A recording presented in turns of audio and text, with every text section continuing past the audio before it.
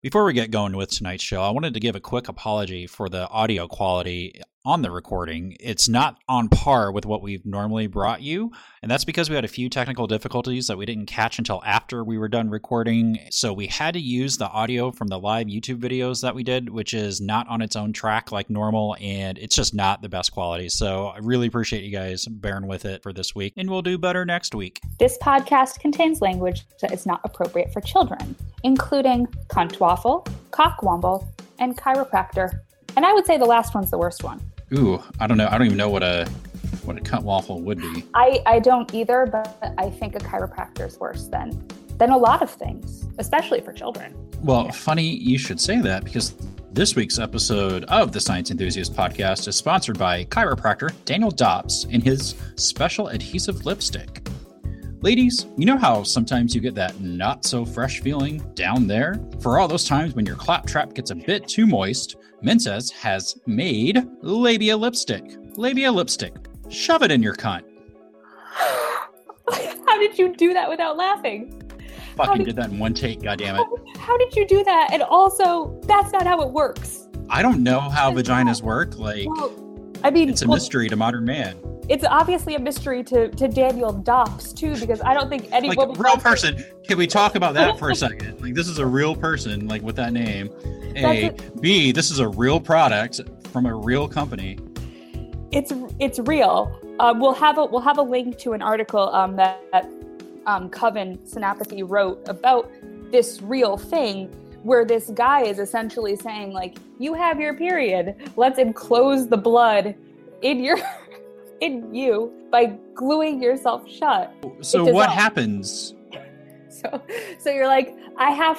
So is it just like a temporary I just want to plug my bits for a minute and then in an hour or do you follow me here? Do you literally break the seal whenever you go pee?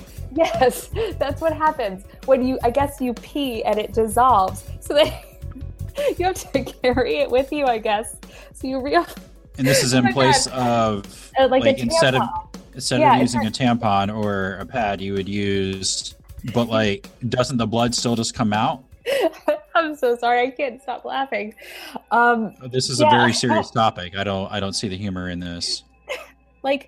It's so fucking absurd that some dude is pretty much just saying, I've got the solution, ladies. You've been doing it all wrong. Keep that blood glued inside you until you pee. Fucking hell. All right, let's move on, because I don't. When we talked about cum enough last week, we're not going to talk about menstrual blood as much as we talked about cum. This is an episode about vaginas, though. It is. This is for the ladies. For the ladies, that is true. We're going to get to a lot of vaginal discharge in a little bit. A lot of vaginal discharge. And rabbis, and what those two things have to do with each other. So much vaginal discharge. Yeah, why don't you welcome everybody to this show? That we're still doing that part, aren't we? Yeah, we are. Hello, and thank you for listening to the Science Enthusiast Podcast. My name is Dan Broadbent, and as always, I'm joined by my spectacular friend Natalie Newell. Thank you for welcoming me to this disaster that we do every week. Whatever the fuck this is. Whatever the fuck this is.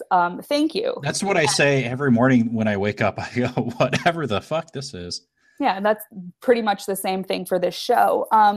So do you want to worship a god that, it's not going to be as cum-filled as last week. Is it 50% less cum? It's at least 50% less. But okay, I'm reading the Google Doc right now, and I'm already liking the second paragraph, just the first line.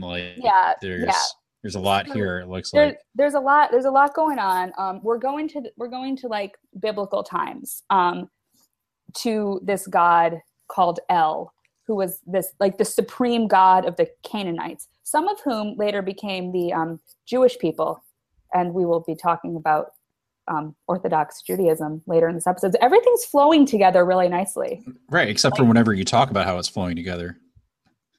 Fuck you. All right. So he was the supreme god, and from him, all other gods were born. but I don't know if born is really the right, because I mean, I don't know that like he birthed them, or did he? I don't know. You don't know that he didn't. That's true, because I wasn't there to see it happen. I mean, I'm taking everybody's word for this. So you can't prove it didn't happen that way. Right. So it's like, if you think checkmate who? Religious people? Checkmate whoever disagrees with me, because reasons. Okay, that sounds good. So this god from whom all other gods and stuff came, he was kind of like Duggar's Gone Mormon. He had a couple wives, like goddess wives, but then they had a fuck ton of like god children, sort of. So like he had these 2 wives that he married after he killed a bird by throwing his staff at it. He cooked a fire. Like, he told... As you do. Yeah, like, and I don't know. So he had these women, I guess, were they like human-ish? I don't know. To salute him as the husband. And I don't know. He was just like from what everything came, and he was into like partying too, which was interesting to me, that because God's like debauchery, I guess. And so he was at a banquet with like hanging out with all the gods, which I guess were kind of like his children at this point, because if everything came from him, he was like dad partying with his kids, which... So kind of like Noah. So kind of like Noah. Yeah, I guess this is kind of like an incest story, isn't it? Because that's nice and normal. But then like he partied a little too hard. Got a little too like Noah, because Noah. Like Noah, because he got like way drunk after the ark. He got way drunk. Right. So Elle gets weird. It's weird how like these are all so similar. So Elle gets really fucking drunk, and like he passes out, he embarrasses himself. It's it's a whole thing. But then, because he's a god and he's like magic, he invents a cure for this drunkenness. So he's like the hangover cure creator. But like, thinking about it though, it wasn't probably like a bacon cheeseburger or something, because because that's not kosher. So I don't know what his hangover cure was. It was probably something really weird. Why not just not get a hangover in the first place if you're a god? Well, are gods flawed? Did they ever think of that? Checkmate atheists. I don't know. I don't know. But yes. So maybe he cured a hangover. But like, I don't know. So he liked to have a good time, but he just didn't know how to handle himself well. I mean, if you're a god, you're right. You probably shouldn't get like blackout drunk. You should probably have the power to not do that. But these stories are stupid. They don't make sense. Like, who wrote this shit? People that were very, very bored, and they probably didn't even write it in the first place because literacy rate was so low back then. Yeah. So that, and then what was good this week? I on my Facebook page, I posted asking it's pretty much all mutual friends of ours, like, does anybody have any good gods that they want us to talk about? I have a really fucking good list now. We're going to have like patron saints of ugly people coming up. We're going to have Mormon Jesus that I'm going to try to get Jason Merkley, friend of the show, to come back and talk about. We've got some good ones coming up. So, yeah, I mean, you know what? Also, there's going to be another semen-filled one in the future. It's on deck, but I didn't want to blow our load 2 weeks in a row. Count me in. Yep. That's supposed to be some sort of take that as you will. Yeah, we'll take that as we will, and then because we need to move on because we've got vaginal discharge to talk about. We do. As we do, yeah. It's a normal thing. In casual conversation. Yeah. Common vaginal discharge. That's this podcast.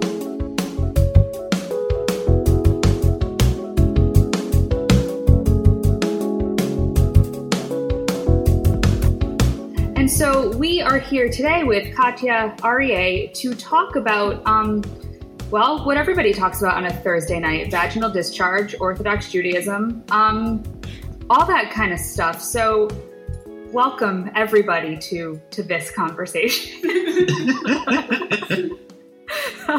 Katia, thank you for joining us tonight to talk about a whole bunch of stuff.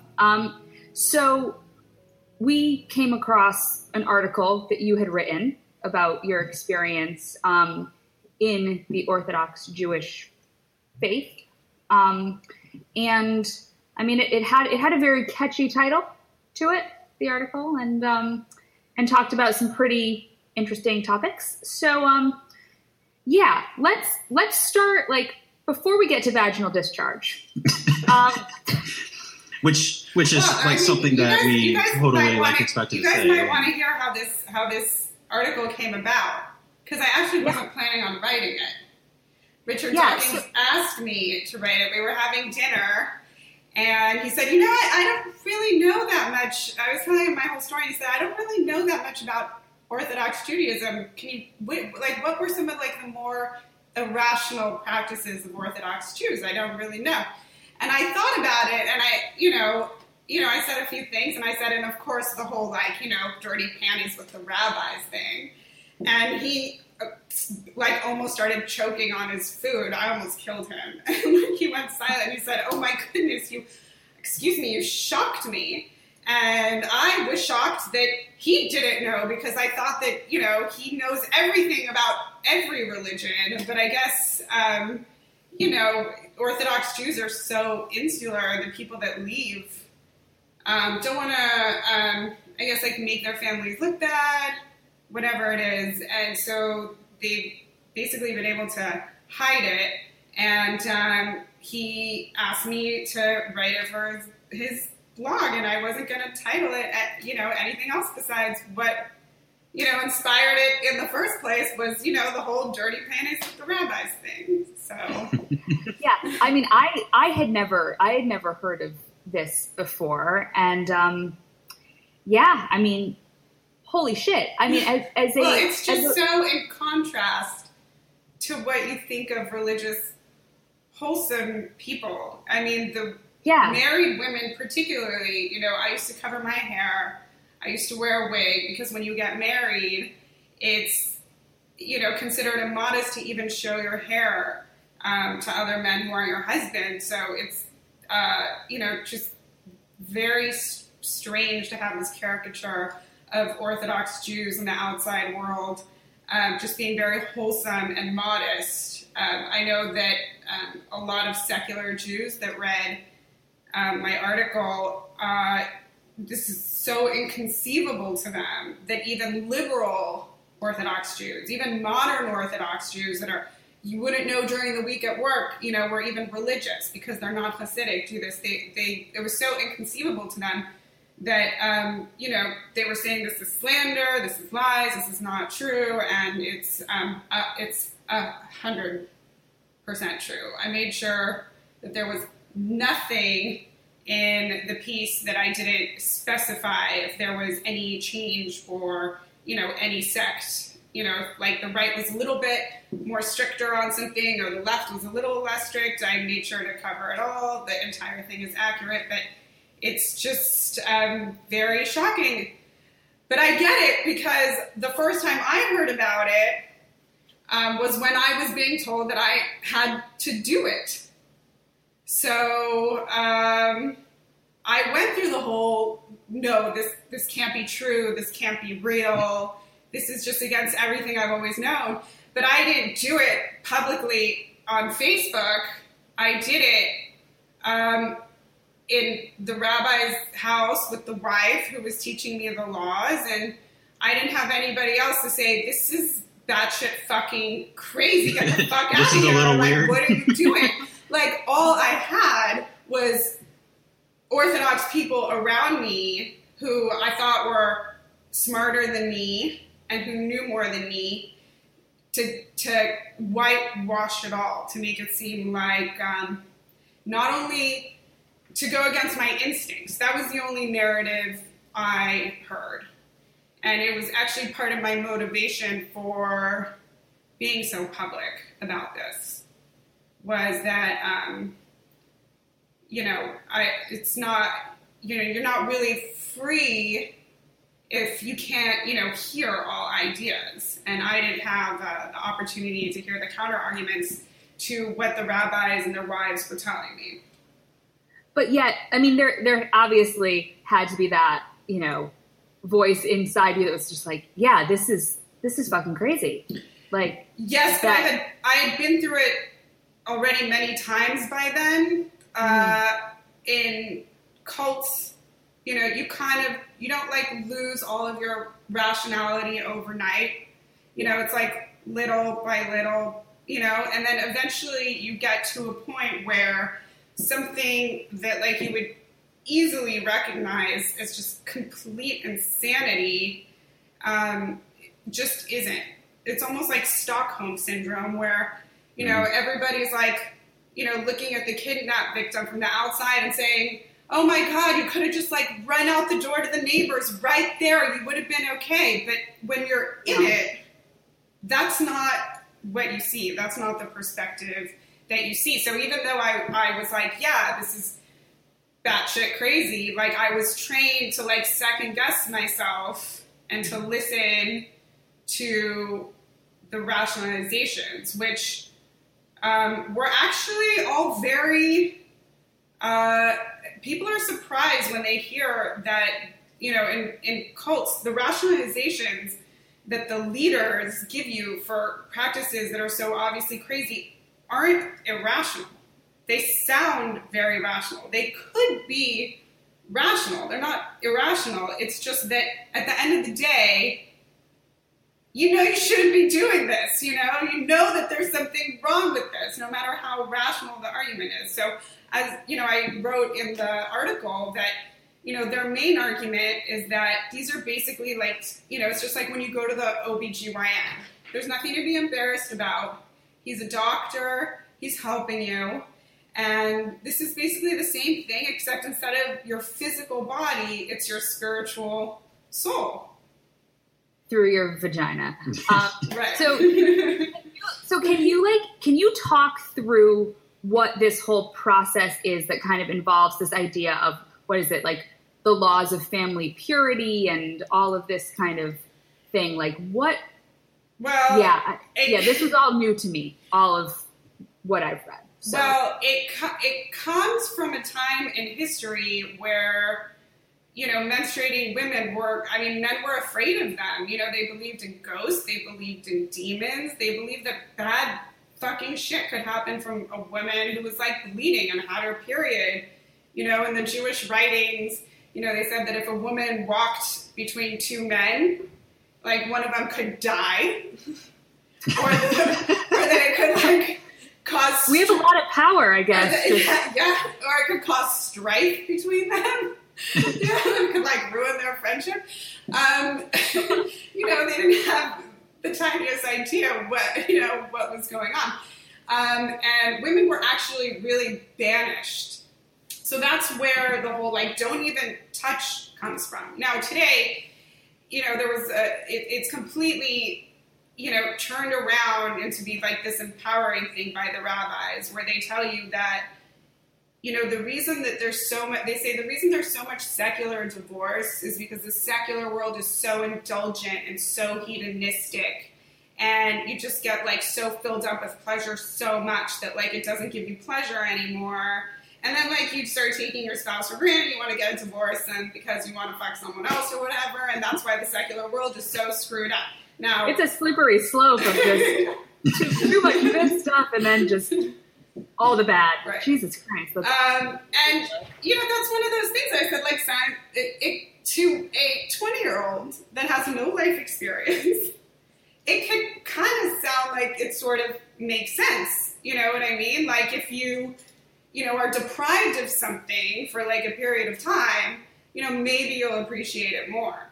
The problem with that is that in practice, it's nothing like that. It's a bunch of emotional neglect, because obviously touch is important. I mean, we hug our kids. Touch is important for love. It's not just sexual. So the fact that you're not going to touch your wife half the time because you can't fuck her basically means you're not a human. You're just like a sexual object.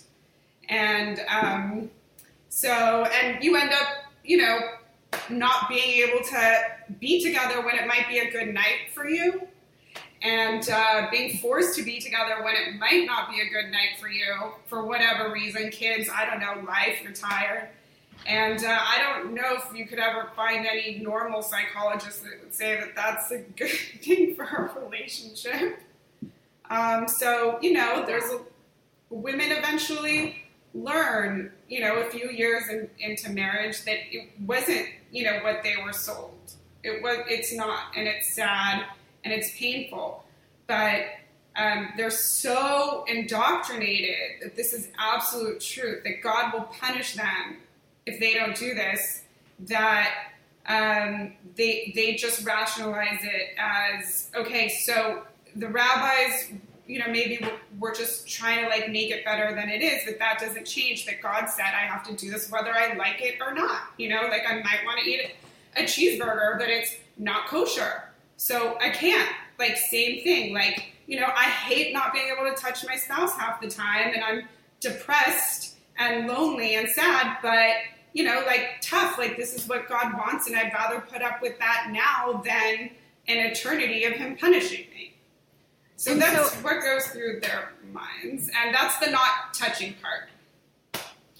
And so obviously, that's hard for the woman, but then, what's that discussion between a husband and a wife, where you're just well, I'd like to touch you now, but sorry, or is it even a discussion in yeah, that's a better question. That's a great question, because part of what the rabbis say is, when secular couples fight, first of all, you always have to demonize the people that aren't, keeping the same ritual that they're trying to promote, when secular people fight, they don't actually talk and work out their issues.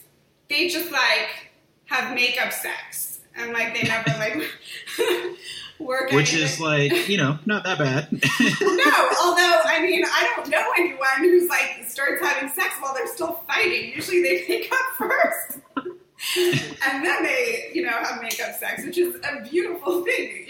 You don't know what I do. That's true. No judgment.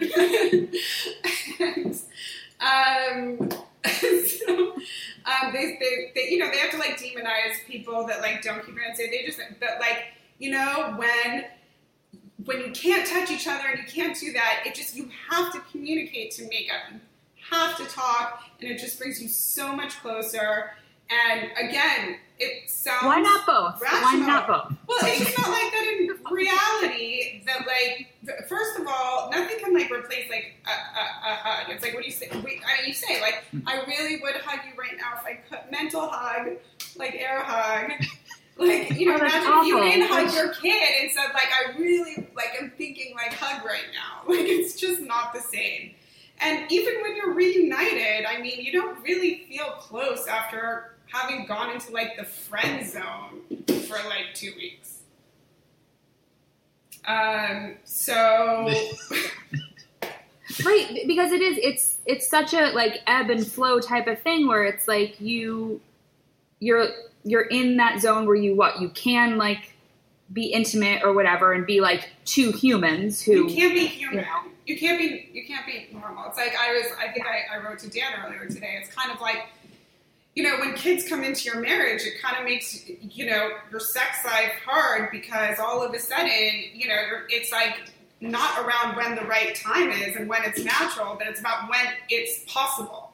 And that's hard, and something that we have to get through. So imagine that on your marriage times 1,000. That's basically what it does. It's not romantic.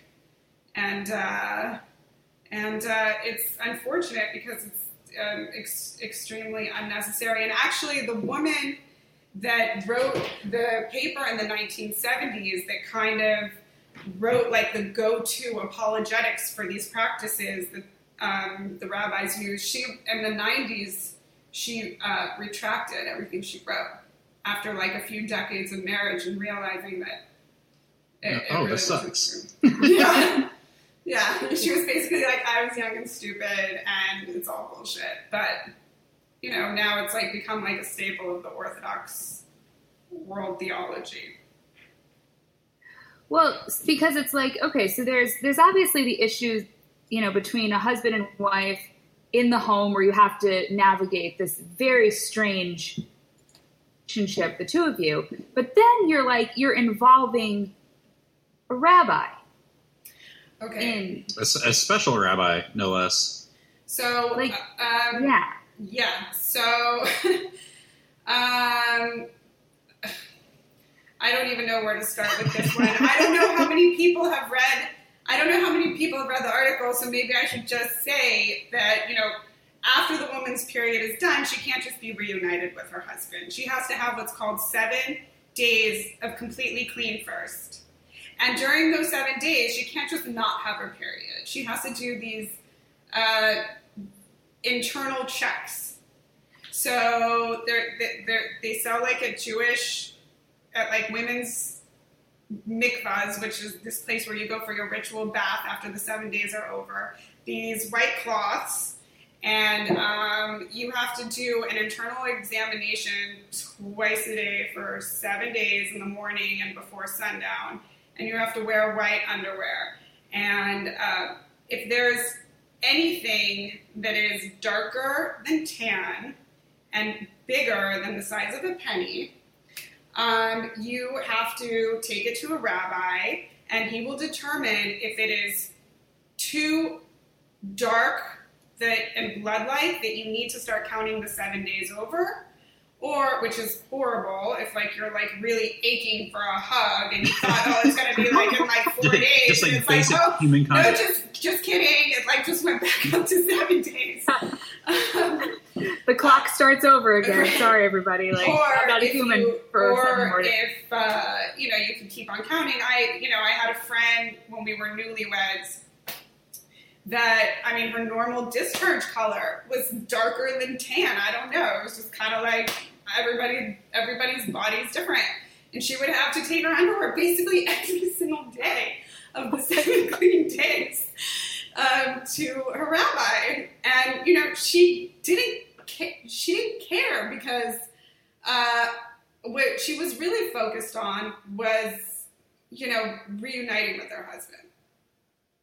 And so, especially, when you're young and, you just get married, the aching of, 2 weeks of not being able to, touch in the same house and sleeping in the same room, just feels so long, so awful that you just, it's it doesn't even feel like a big deal to take your underwear to a rabbi. It's here, anything you have to do so that, we can be together again. It's like you're in a long-distance relationship in the same house. Right. It's very cold. And, but the taking the panties to the rabbis thing, there's different ways to do it. I think there was a trend starting when I first got married, which I think was 12 years ago. I've been divorced for a while now. But 12 years ago, where this instead of having to go just give the underwear to the rabbi or something, he had this mailbox on the side of his house, and you could put your underwear in an envelope and just put your cell phone number, not your name. And he would get a phone call later, and he would say, "This is Rabbi so-and-so." And he would say either kosher, meaning you can keep on counting, or not kosher, meaning you have to sorry, not kosher. You have to start counting 7 clean days over. And so, everybody started sending their underwear to him because that was just, so much better. As you do. Yeah, or they would say if you're embarrassed, you could always give it to the rabbi's wife, and she'll give it to him. Which personally, I found that to be way more. I never did that. I thought that was way more embarrassing to give my panties to a woman, a rabbi's wife, to give to him. To me, that was more embarrassing. So I think everything about this is there's no good way to have somebody look at your underwear. No, but it's just really the perfect example of how, especially with the modern Orthodox, I would say the centrist Orthodox, the Hasidim, okay, fine, we know that they're really brainwashed and just totally out of society. But like modern Orthodox people, they're totally normal. Like I said, like, you know, I used the example of Ivanka Trump in the article. I hated that I had to like bring it in, but really she's the only public example that people could like maybe relate to, that they would know like what level I mean when I say modern Orthodox. And for otherwise normal people, in the sense that they're functioning in society and they're not living in a primitive time, and to be behind the scenes doing something so irrational is just, I mean, to me, is just really interesting. How motivated reasoning can really like just lead even normal people completely astray to do batshit crazy things. So then what I'm curious about with you then, obviously you are no longer in a situation where you are practicing these rituals. So what I'm always curious about is like how do you come out of that? Like, what was there a moment where you're just like, nope, like I'm done with this? So or is it a process? There was like a straw that broke the camel's back, and there was like the initial cracks. But I would say, I don't know how it is for other people coming out of like sort of a fog of just being completely just indoctrinated. I don't know what it's like, but the same way I kind of got into it, which was not overnight. It was like little by little by little, and then all of a sudden, like, you find yourself just like you don't even know who that person was, like, before you were brainwashed. The same thing, I would say, like, thing after thing after thing after thing. And then I think what sped up the process was basically that we have the internet these days. I was able to, learn about critical thinking. I was able to hear alternative arguments. I used to hide in my room when no one was looking and watch, like, Richard Dawkins videos and Sam Harris debates. And so you had access to information, is what you're saying. Yeah, I had access to information. Weird how that works. And I started learning about, fallacies and, things like that. And it was just basically every day I started to realize, I was wrong about this. That really doesn't make any sense. And then, like, basically every day, anything like a rabbi would say, it just, like, started to sound more and more off. And then one day I finally decided, hey, you know what I'm going to do? I'm going to read the Torah, the Bible, the Old Testament. I mean, my entire life is based on this book, and I've never actually read it. That's fucking crazy. So I'll read it. And that was really like that. That was really like that. Because all it takes is to actually read it. They read it and then, yes, and I actually none of this makes sense. Yeah, and I tried to get some of my fellow Orthodox friends to read it. And I would say, like, aren't you guys, like, even curious to know what's in there? Because, like, our whole lives have been, don't you think it's kind of weird that we've been, like, dedicating our whole lives to this book and we've never read it? They weren't interested. They weren't interested. They just didn't want to, rock the boat. I guess they were happy, like, living in whatever delusion it was. And to have like, faith or whatever, we're no longer, which is based in no evidence. And we're no longer friends. Not because anything bad. So where were you? Where were you living? Like, whenever this was all happening? Well, thankfully, I was in LA, and I am from here, and I didn't grow up Orthodox.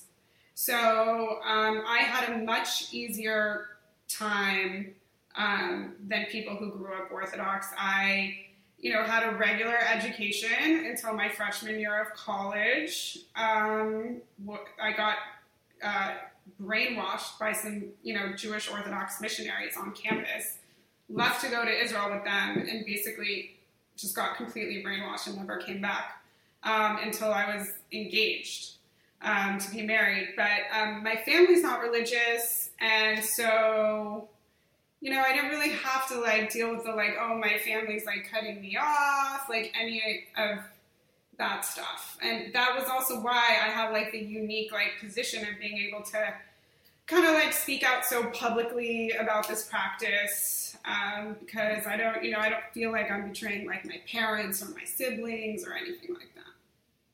Well, and that's the hard thing that you see sometimes with people who have left some kind of faith or faith cult, whatever we want to call it, but like there's the tie to their family and that fear. Well, not only that, yeah, but the whole community that you've been around and been surrounded with, and then now you have I imagine none of them, like you said, like you're not friends with these people anymore. Well, even not being friends with them, I felt extremely guilty.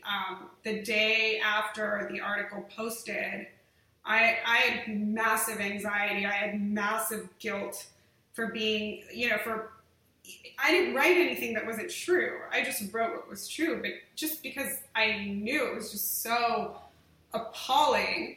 I felt like a traitor. Like the only way I can describe it is the way that like, when abused wives call the police, they end up feeling guilty afterwards, even though they were right. But like just having had like a past connection with someone and like remembering your connection with them and the good, I was like thinking about like, these were people I had like Shabbat dinners and holidays with, and like I betrayed them. And so I really did like feel guilty, but I didn't, that lasted about 2 days. I think it's just like it's like human to like feel guilty about like that type of stuff. But I'm glad I did it because, something unexpected happened that I really wasn't, I thought it was only going to be really shared in the atheist community, but it started going around the Orthodox community. And it got a lot of conversations going about the treatment of women in the Orthodox world. And suddenly there were people, especially men, standing up for women and having some change in the Orthodox world because of my article that otherwise they would have never even thought about it. Surprisingly, at the time, it was only like 2 months ago when the article first came out. But what shocked me was the men were more supportive of maybe some change. And the women were extremely defensive that there was absolutely nothing wrong with the practice or with rabbis checking underwear, and that I was a horrible person for even writing it. And why do you think that? Yeah, we're asking the same question. Yeah, we have the same question. So that's why we do this together. I think that people just, I think it's just kind of like a form of like Stockholm syndrome, and like you have to like, tell yourself like certain things to be able to live with them and live with it. You told yourself that thing for so long that like you really believe it, they really believe that like this is what God wants, and they really believe that me just talking about it plainly and not like lacing it with apologetics and whitewashing in the way that they're used to, like that's their normal.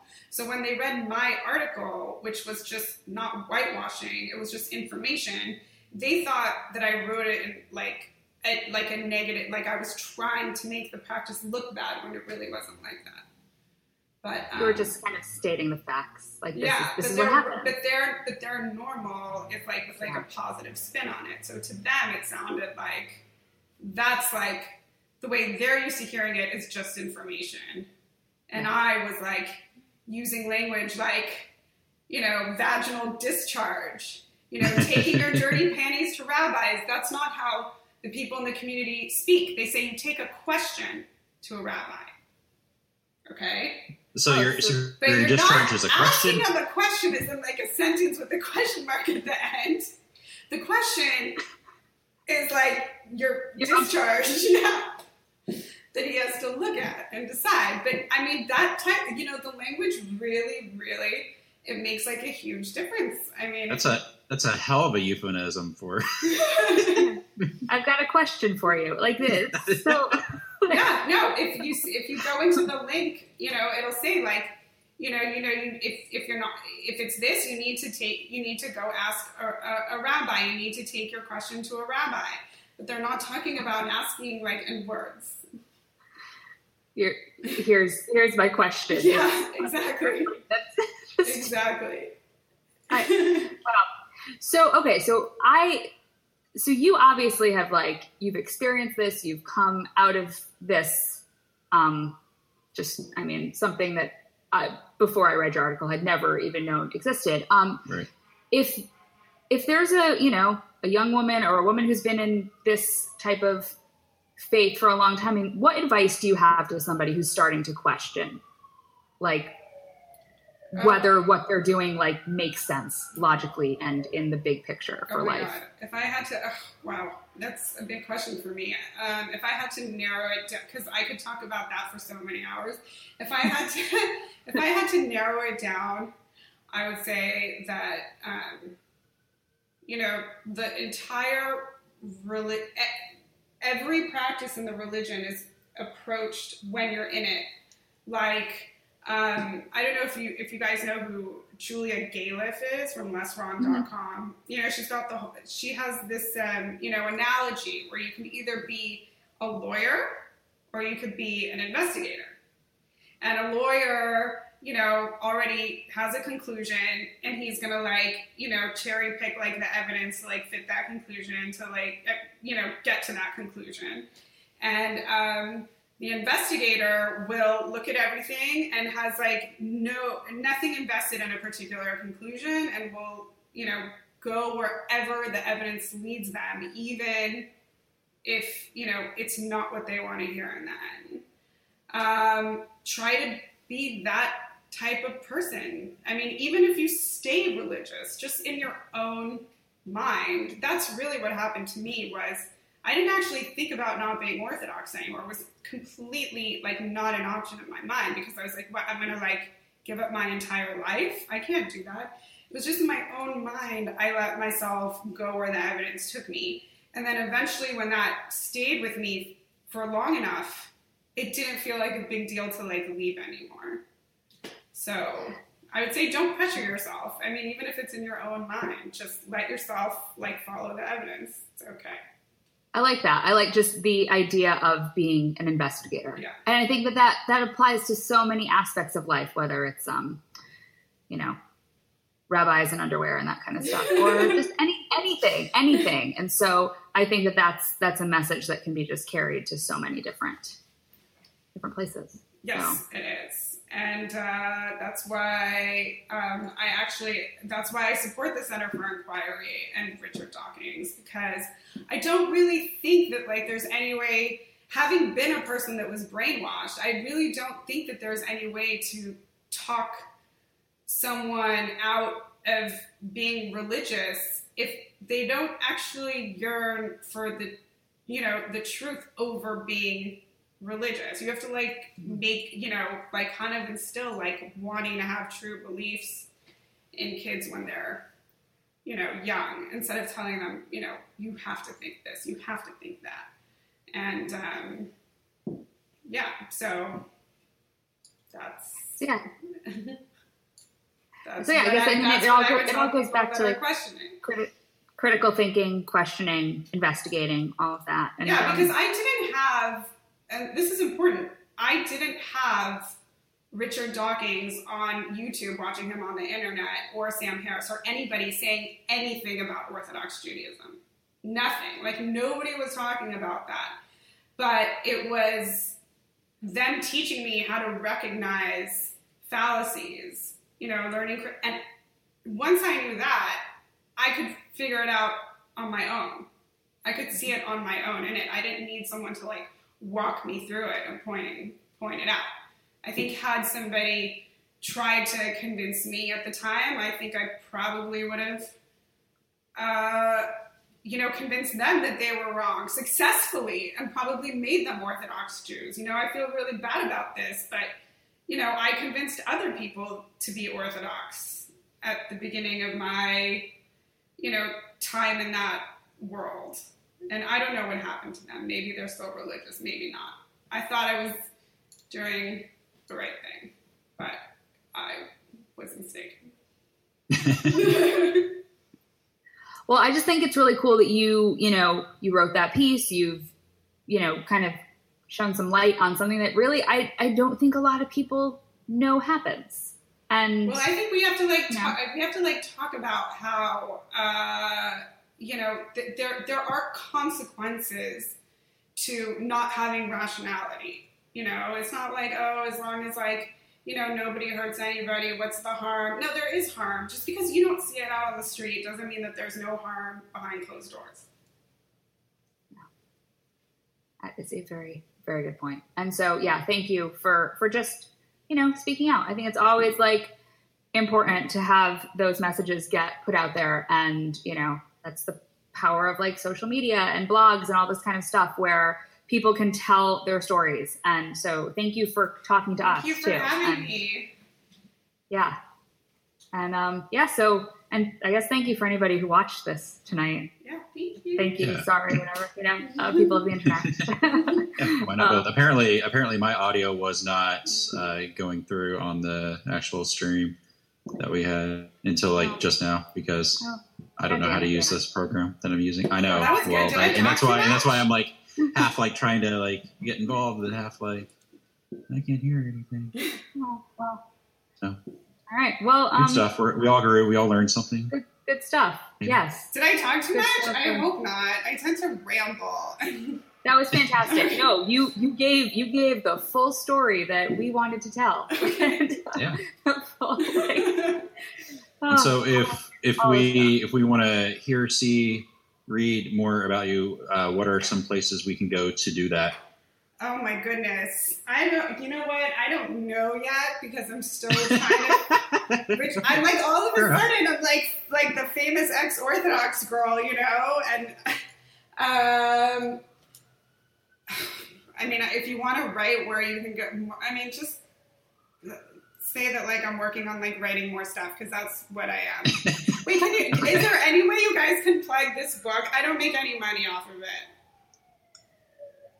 Oh, yeah. No, yeah. Plug whatever. Yeah.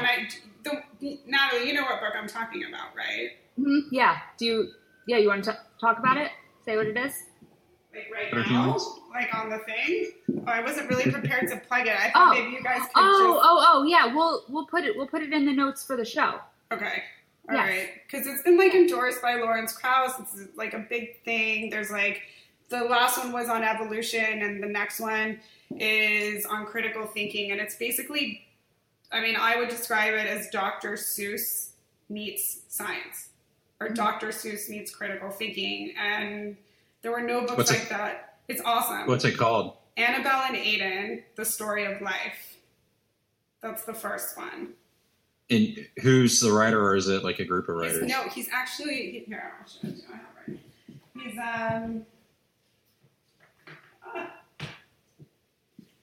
it's actually, you see it? Mm-hmm. It's actually, and you can see the endorsement at the bottom, whatever. Anyway, it's a #1 bestseller on Amazon, and he's basically, and he has to use a pseudonym because he's stuck in the Orthodox world. And he's not a believer anymore, but he really loves his wife. And so he pretends he's Orthodox and is still in that world, but behind the scenes he's writing all of these amazing books for kids that are becoming bestsellers on Amazon. And I just kind of helped get the ball rolling on the first one. And I don't make any money off of it. I just really, really believe in it. I'm it really, now that I kind of left the Matrix, it's just sort of become my passion. I have no hope for my parents' generation and this generation in terms of critical thinking. They're just, I don't know.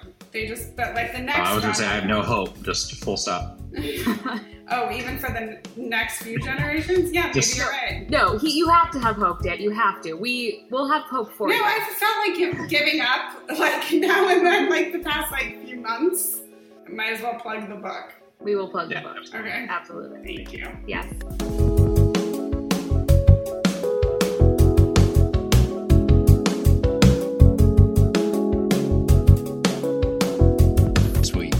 reason we love the internet is the Facebook page Trolley Problem Memes.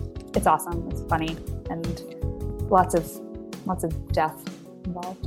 Yeah, I mean that's the whole thing. The trolley problem is you see a trolley coming down the track, and then you can either save one person or save 5 people. Either way, you're making the decision for somebody to die, and it's, I mean, much like life, there's everything. Things are just not as good.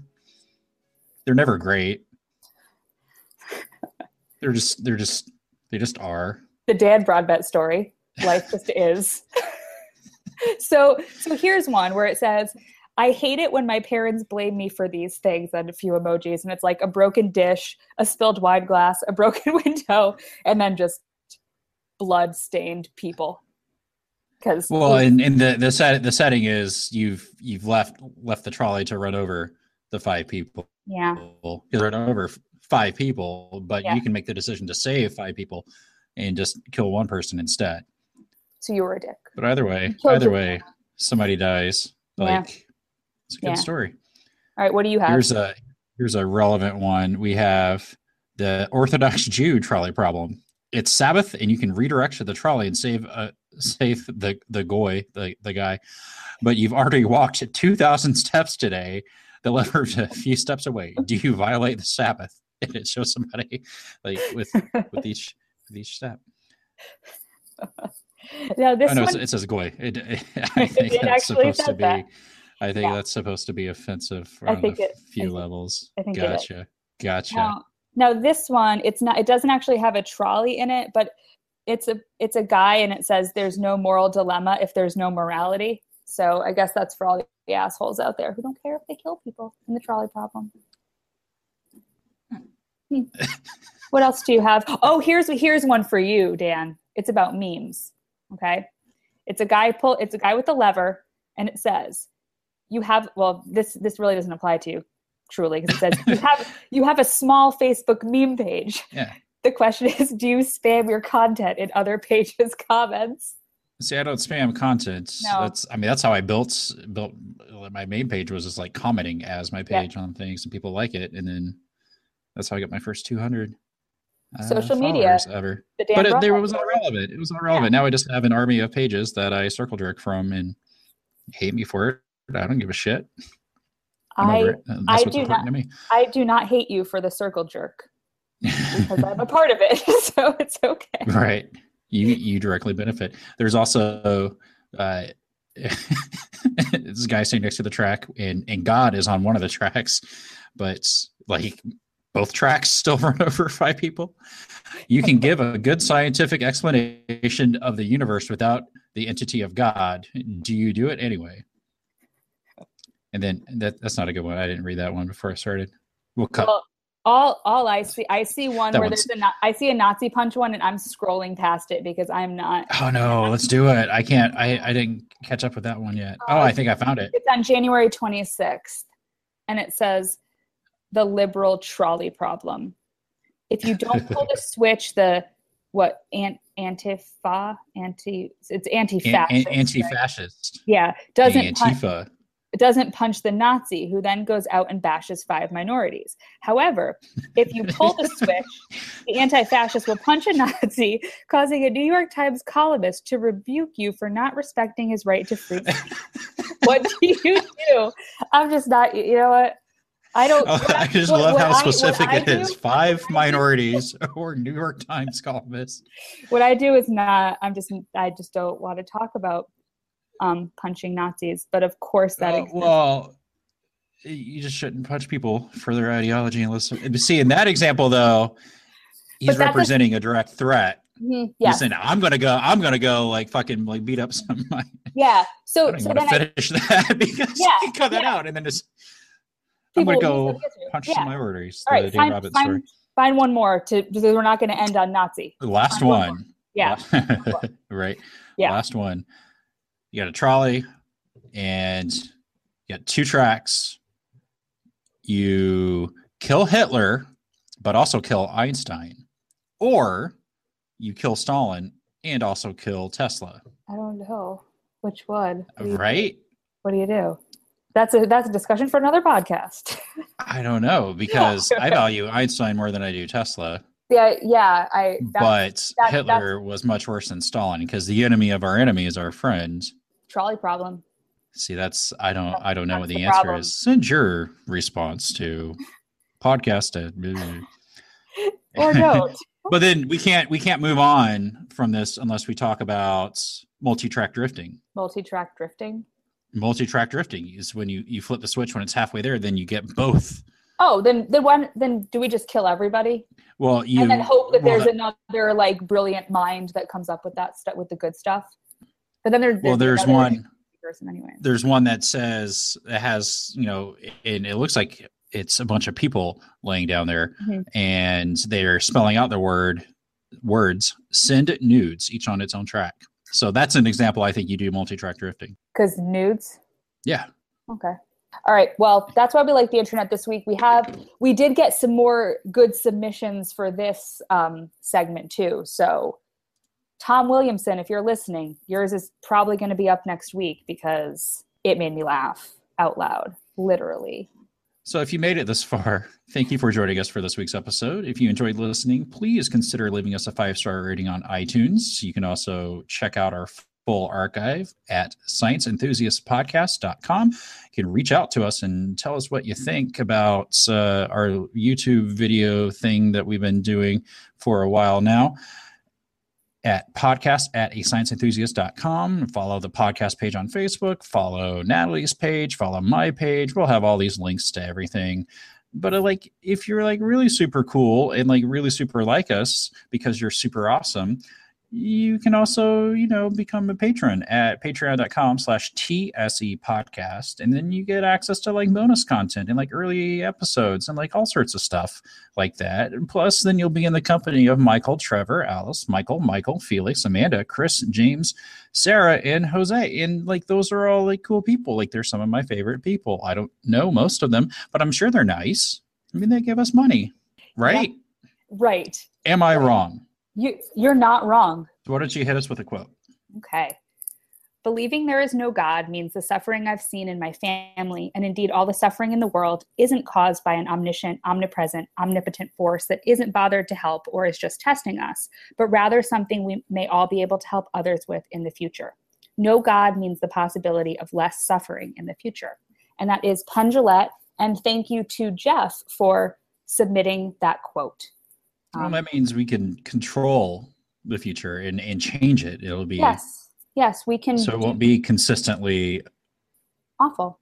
We can extinguish golden dick the fucking fire. And coming out of everywhere, just everywhere. So, if anybody is still listening, I'll tell you that next week we will be back again to torment you with the awful things that we say. But we will be joined by one of our favorite non-ginger-haired nerds, Miles Power, who came to the show armed with some of his favorite swears. I mean, he really integrated horsecock into the discussion really nicely. So come back for that. And he also talked about a bunch of interesting shit. He's awesome. Come for Miles and stay for the horsecock. Yeah. All right. So why not both? Yeah. Okay. So now that they've heard us do this and, you guys have listened to this, is there anything you can recommend for them to listen to or watch or read next to cleanse their palate of that we've done to them? Well, yesterday I spent my evening watching this TV channel called Comet. I don't know. I don't have cable. It's just a free channel. And they just Theater 3000 all the time. And I mean, I was pretty happy with that. They had a story on about a giant and nice. It was awful, but but funny. There's that. So go watch some MST3K. All right, that's your recommendation. Me. Oh, I saw the Lego Batman movie fairly recently, and it was super good. It was awesome. I finished reading the Parenting Without God book that Dan Arel wrote. He's going to come on the show and talk about it sometime, and that was really good. So that's a couple things that are cool, and so we'll be back to grace people's ears with this again next week. Caress. We'll be gentle, and we'll be gentle with everybody. We'll establish safe words. And you know what? Hold on. Before we go, happy birthday to my favorite co-host. Tomorrow is your birthday. So the day that the show comes out, you will be 33 years old and 1 day. You will be Jesus year plus 1 day. Yay. Does that mean happy birthday, Dan? I get crucified now? Well, the goal actually is to make it past Jesus. I want you to get to 30. Can I be crucified if I really want to? I mean, if you're into that, I think that there's ways. It's my body. It's my choice. Yeah. So your body, your choice, go for it. But I guess I just don't want, if you want to do that, just don't let it end in death. All right. Because I have a feeling if you tried to that's the whole point of crucifixion. Well, yeah. Okay. Then I'll have to find another co-host. Who's gonna do this? I don't think that this is a position that anybody's gonna jump at filling. It's not fun. It's not. It's fucking awful. It's not the worst though. So there's something have that going for us. There's some potential there. Yeah. Okay. So, but still, I'd rather you make it another year. I kind of like doing this show, so. I would prefer to not die yet. Okay, cool. I want to eventually. Yeah, me too. I mean, everybody does eventually. I had this conversation with somebody at work the other day. I don't understand why anybody wants to live forever, because then you don't know anybody. That's got to be miserable. Yeah. I already know so few people. So let's just live the appropriate amount of time. Enjoy life. Live the appropriate amount of time. That's right. And if you are watching us on Facebook on the live video here, thank you. Yeah, thanks sorry. And I'm sorry. I feel like everything needs to be both a thank you and an apology when Absolutely. we do this. This is the point in time in the podcast where nobody's watching or listening that I say, well, and Milo has some good ideas. We're the bodily fluid show now. We're for the kids. All right, I'm gonna make enchiladas now. That's not a euphemism. I want it to be a euphemism. I want to know what would that be? I don't know. Nothing. I want to know what that means. We're going to make enchiladas. What does that mean? The music you heard tonight was written and performed by Adam Johnson and was used with his permission. You can contact Adam at adamjohnsondc@gmail.com. This podcast is property of Not Narrow or Straight LLC, all rights reserved.